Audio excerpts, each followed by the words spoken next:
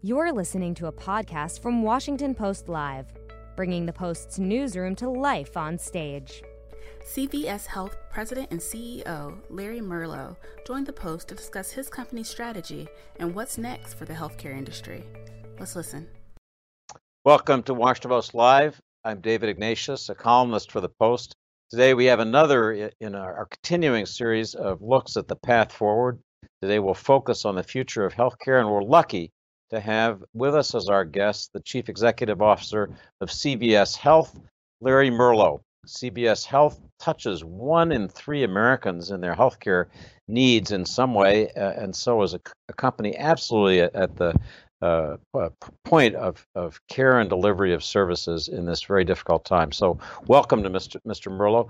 I'd ask you to start by giving us an update on where we are now.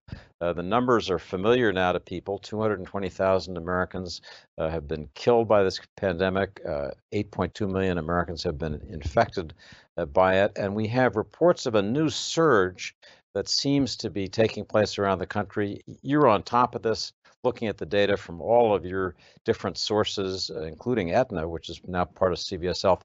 Tell us, Mr. Merlo, what the situation looks like to you, and do you think we are at the start of a new surge? Well, David, first of all, thanks for having me. It's great to be with you today. And yeah, David, we've been 7-8 months, into the pandemic, and and I would say in the early months we were working to that phrase "flatten the curve," and then we quickly migrated to fighting the virus. And and I would say that that's the phase that we continue to be in, and we see peaks and valleys that I would describe as being geographically concentrated across the country, and and that's where we are today. We're fighting this virus, and we certainly hear a lot and talk a lot about where we're at with vaccine development. I'm sure we'll get into that, and we sit here today and we think about the role that it's something we talk often about is our best defense right now is good social hygiene, and as a way that we can demonstrate a responsibility to fighting that virus. And David, what's interesting for us, you mentioned Aetna, and it was in late 2018 when CVS Health and Aetna became one company. So we're really in the early stages of what I would describe as a strategic transformation to more of a diversified health services company. At the same time, the pandemic became a real opportunity for us to reprioritize elements of our strategy to deliver essential health services and create new solutions and make them accessible in non-traditional settings. And probably the best example of that is, and it goes back to that question of where we're at today, and testing continues to play a critical role in fighting the virus, if you will. And we now have more than 4,000 drive-through testing locations in communities all across the country. We've now tested more than 5 million individuals, not just in our retail sites, but we've also gone into underserved communities. We know that the virus has disproportionately affected the minority populations, and we've worked with community leaders to make testing more available there. So, we're very proud of what our colleagues have been able to do, again, in communities across the country, and it's something that we'll continue to do for the foreseeable future. Let me ask you, and I'll call you Larry. I just want to ask, as we head into what could be a difficult winter, whether your company, your tremendous logistical chain is ready for what could be a surge. Do you have the PPE necessary for your customers, for their demands? Your drive-through testing centers are extraordinary, but it sometimes takes a good long while to get those results. Are you able to do that faster now? Do you have plans both to speed up the delivery of results and to expand further the testing capability? Yeah, David, it's a great question, and we feel very comfortable that we have adequate supplies of PPE for our frontline colleagues, and ensuring that they can perform their roles in a very safe and healthy fashion. David, we did go through that surge that you alluded to earlier in that, I'll say that July timeframe where, the test results, were delayed. We worked with our laboratory partners and, as we sit here today, we're seeing about 97% of the tests that we're performing coming back to our customers in an average of 2.1 days. So the turnaround time has gotten substantially better, and I think the labs have done a very nice job of expanding their capacity to ensure that we don't see those extended delay periods that we saw again in that July timeframe. At the same time, we describe much of the testing that we're doing today. We describe it as swab and send, and it's the molecular diagnostic test. We're also utilizing more point of care testing, especially on site with employers as they have begun to return some of their employees back to the work site. That provides for a more instant result, usually in less than 20, 15 minutes. And we expect to continue to see an expansion of point of care capabilities as we move into the winter months. The other element, David, that I would say is really important, and maybe this will come across as a bit of an advertisement, but we're in that period where it's important that Americans get their seasonal flu shot. What's interesting for us is we have already administered more than 11 million seasonal flu vaccines, and we started that program in late August, and here we are, 6-7 weeks later, and as we look at the year-over-year comparisons, the seasonal flu shot vaccinations are up about 100%. So it's good news in that people are taking that public health awareness in terms of, I do need to get that seasonal flu vaccine. You think about the fact that the symptoms associated with COVID are very much mimic the symptoms for the seasonal flu. So getting vaccinated and providing some additional protection against that seasonal flu, I think, will be critically important as we move into the winter months. So the ability to get your flu shot at a CVS or the CVS COVID testing centers are an example of how you become a direct point of care, if you will, for a growing number of Americans. I want to ask you about the future of your business, and that's healthcare broadly defined. If you were to talk about what the new normal will be in healthcare going forward, hopefully after this pandemic has passed, what do you think that will look like? What's going to be different as a result of what you've learned in this experience and just the recent growth of your company?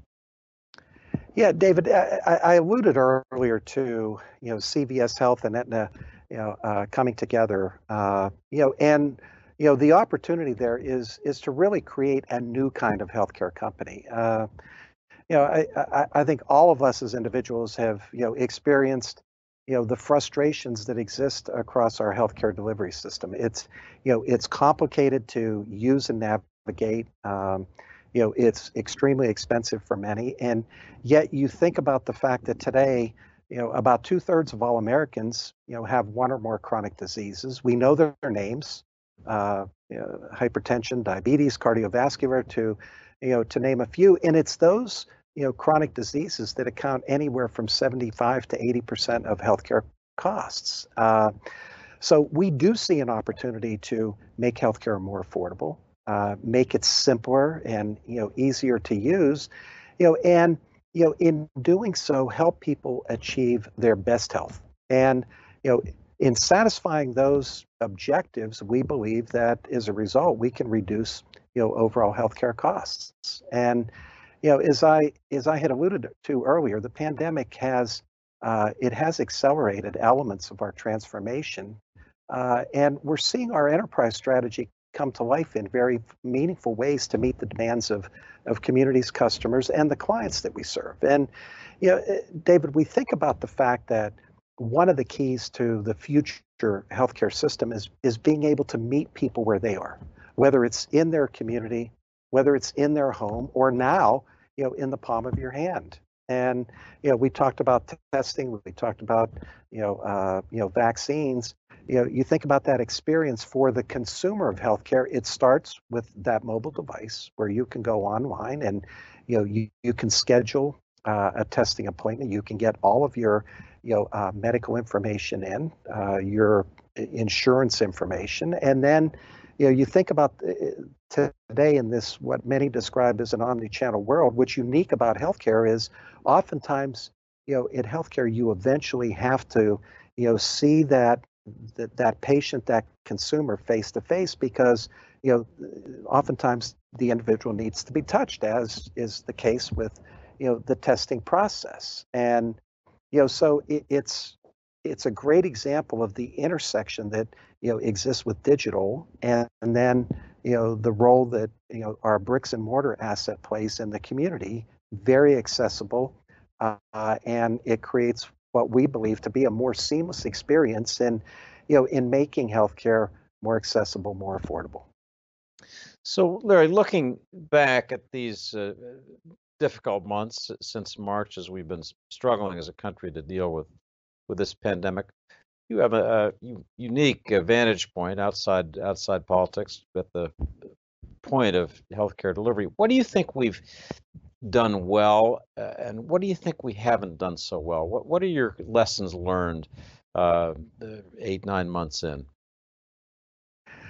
Well, David, maybe I'll speak to it on two fronts. I'll speak to our response as as a society, and maybe start there. Look, I think we have great examples of the role of public-private partnerships. I think what we have done around testing is a great example of that, and and it speaks to that public-private partnership role at a federal level as well as at a state and local level. And and I believe that as we move forward, we can't lose sight of the private sector's role in in innovation, and the nimbleness that exists in the private sector and across corporate America. And I think we have done that well. And and by the way, there are many examples beyond the ones that I'm mentioning that CVS has been directly involved in across other industries that have played a role in fighting the pandemic.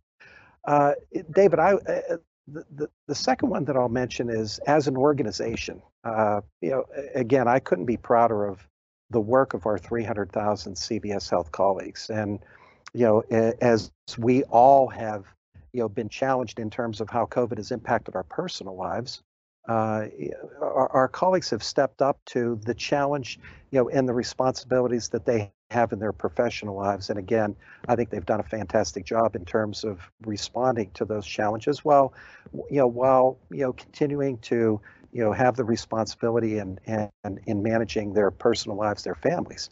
The one thing, David, that I would say I have seen in our company that I think is an important learning for us is, we've got a great culture. Our teams work extremely hard to, always do the right things. And, I think at times, that has, it perhaps takes us a little longer as we strive for perfection.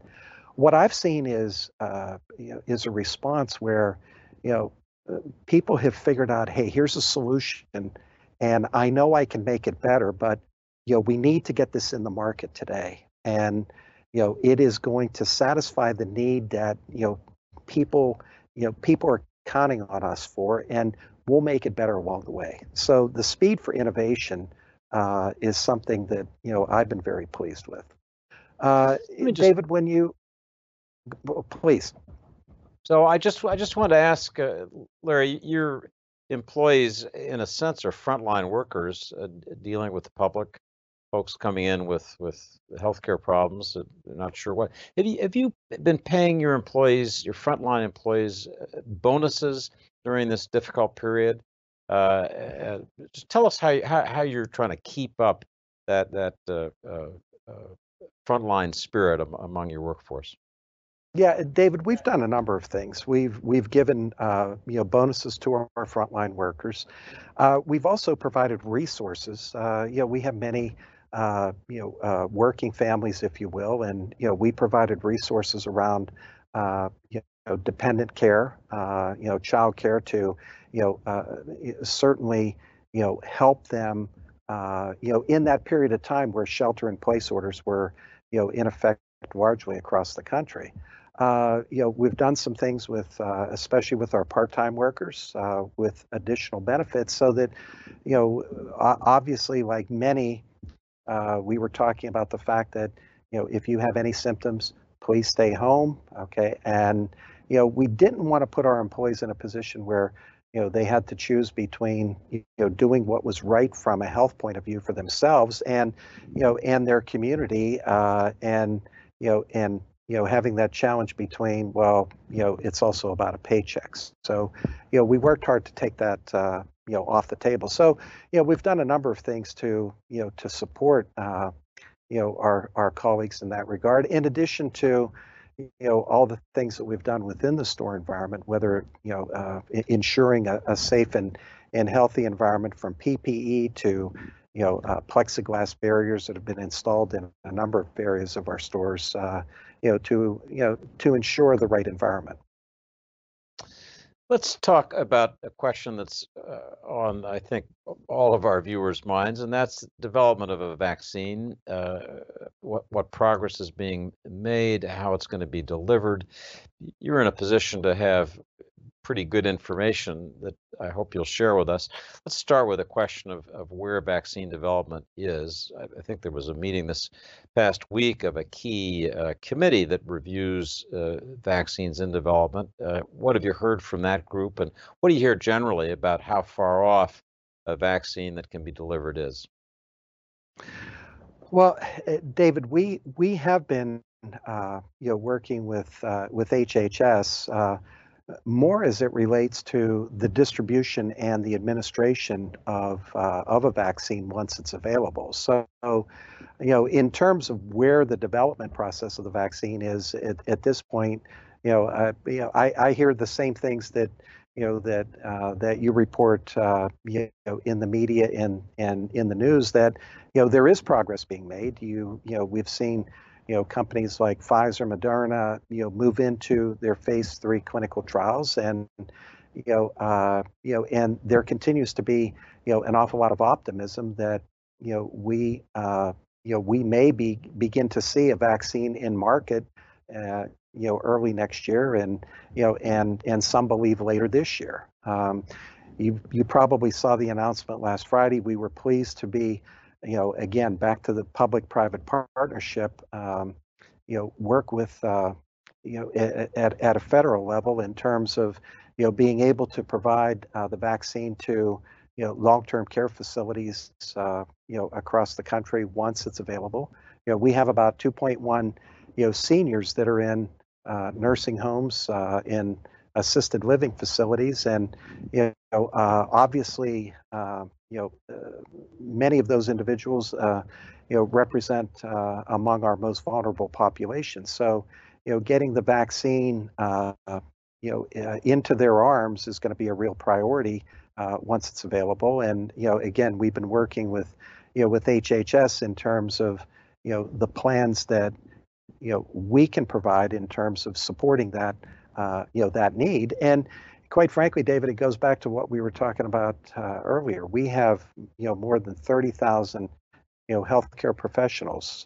When you think about pharmacists, nurse practitioner, physicians assistants that are in communities all across the country. So the pharmacists and nurse practitioners can play a critical role that that go well beyond what you would think of when you think about the role of the pharmacist associated with your medication and dispensing your prescriptions. And and we're very proud to see pharmacists be able to practice to what we describe as the top of their license. Let me ask you about a particular issue that's come up certainly in the political discussions, and that is whether people are going to fully trust a vaccine when it's introduced. What can CVS Health do to encourage a trust among your customers that the vaccines that will be offered are safe? Well, David, it is a concern, and it should be a concern for all of us as we think about, again, fighting this vaccine or fighting this virus and the role that the vaccine plays in doing that. And, we've seen the surveys, we've participated in some of the surveys that, today only about 60% of Americans, said that they will get the vaccine. And David, look, there's no question that, pharmacists are among the most trusted, professionals across all industries. And you think about the accessibility, of the pharmacist, and what comes with that is the trust that individuals have, with their pharmacist. I'm a pharmacist by education. I started, my post-college career working in a community pharmacy, actually in the Washington, D.C. area, and I can speak to that firsthand. I knew my customers, knew their families, and the discussions that we would have, oftentimes, people, they're more comfortable, asking you the questions. There's a lot of follow-up from, perhaps a physician visit, and, you play that trusted resource in terms of, what do I do about this? How do I access this? And I do believe that pharmacists will play an important role in educating individuals about the importance of that vaccine. And David, I think back to, you think of all the challenges that, we've had to deal with as a society. The one challenge that we haven't had is accessibility to, prescription medications. And that is something that, we put a real focus on, at the onset, that we must ensure the continuity of the pharmaceutical supply chain. Again, that's not something that anyone has talked about because it hasn't been a problem. And just think about what would have happened if, we had a shortage of maintenance medications for diabetes, for hypertension, for cardiovascular disease.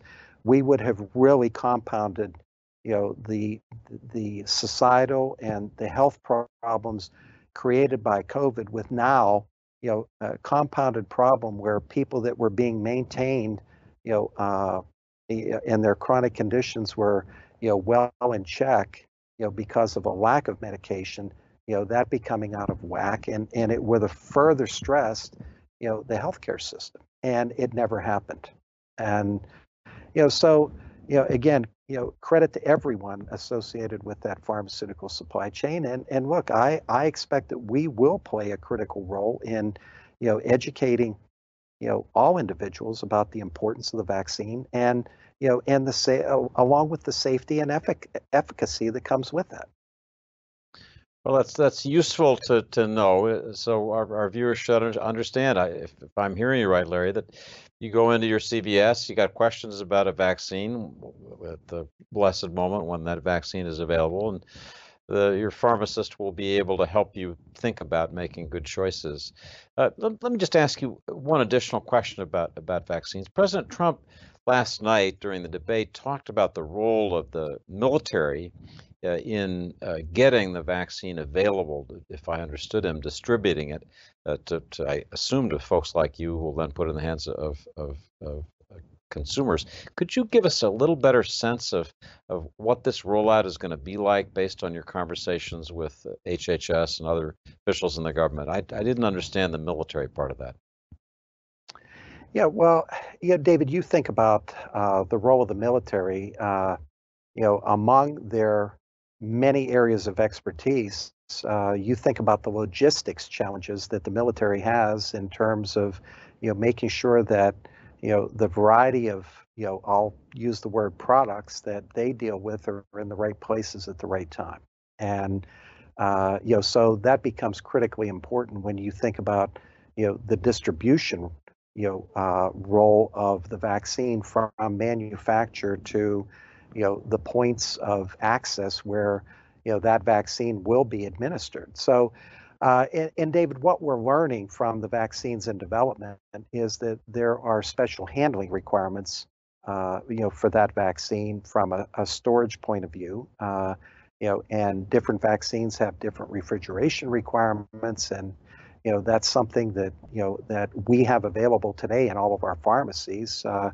Recognizing that there are products that are safely stored at room temperature. Some require refrigeration. Some require freezing temperatures. So that's where the military has been playing an important role around the distribution that will be associated with the vaccine. So let me ask about the simplest aspect of healthcare, COVID prevention, and that's wearing a mask. You, in a speech this week, I think, likened the acceptance of wearing masks to acceptance of wearing seatbelts. That once upon a time, wearing seatbelts were seen as a terrible infringement on your freedom, and we don't even think about it anymore. Curious, Larry, what CVS tells its employees they should do if somebody walks into a crowded CVS not wearing a mask. How do you tell your employees to deal with that problem? Yeah, David, it's been that has been, as you know, a subject of great discussion. And look, I mentioned this earlier that good social hygiene is our best defense as we keep our fingers crossed on that vaccine becoming available soon. And my mask protects you, your mask protects me, and I really do believe in that analog that it took years, if not decades, for everyone to get into the habit of seatbelts do save lives, and the responsibility that we have as individuals to not just protect ourselves, but to protect each other. And we were looking to demonstrate good social hygiene, starting with a mask, and trying to establish that behavior and that discipline in a matter of days or weeks. And we don't have years with which to build that or change that behavior. And David, I will say, back in the March-April timeframe, it was more of a challenge, in our stores, and we were doing a lot around communication. I think that became one of our guiding principles in terms of how do we keep our employees up to speed on everything going on, what we know, what we don't know, and provide frequent and transparent information. And and we talked a lot about that. And we wanted to avoid confrontation at the store level, but we wanted to ensure the safety of of our employees as well as the other customers in the store. I will say that we have come a long way as a society in that, and CVS as well as many other retail locations have whether it's through posting signs, communicating broadly in terms of asking customers to wear facial masks and the importance of that. And as we sit here today, I would say that as a society we have come a long way in terms of establishing more of a discipline than I'll say where we were back in the spring timeframe. So we have just over a minute left, and I want to make sure before we close, I ask you about the other issue that we've been thinking deeply about as a country this year, in addition to the pandemic, and that's racial justice. CVS is a massive national presence. You're all over the country. Just tell us briefly what you're trying to do to improve the way in which CVS serves minority populations in America, what you're doing that's new in responding to this unusual moment for America. Yeah, David, great question. And we, like many others, the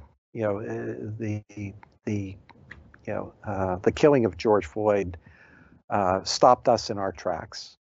And we took probably, I'm going to say 30 days to go back and evaluate, all of the various programs and activities that, we had across our company, for our colleagues, for our communities as well as the suppliers that we do business with. And the objective of that period of time was, let's go back, let's evaluate what's working, and let's evaluate what may not be working as well as we think it should.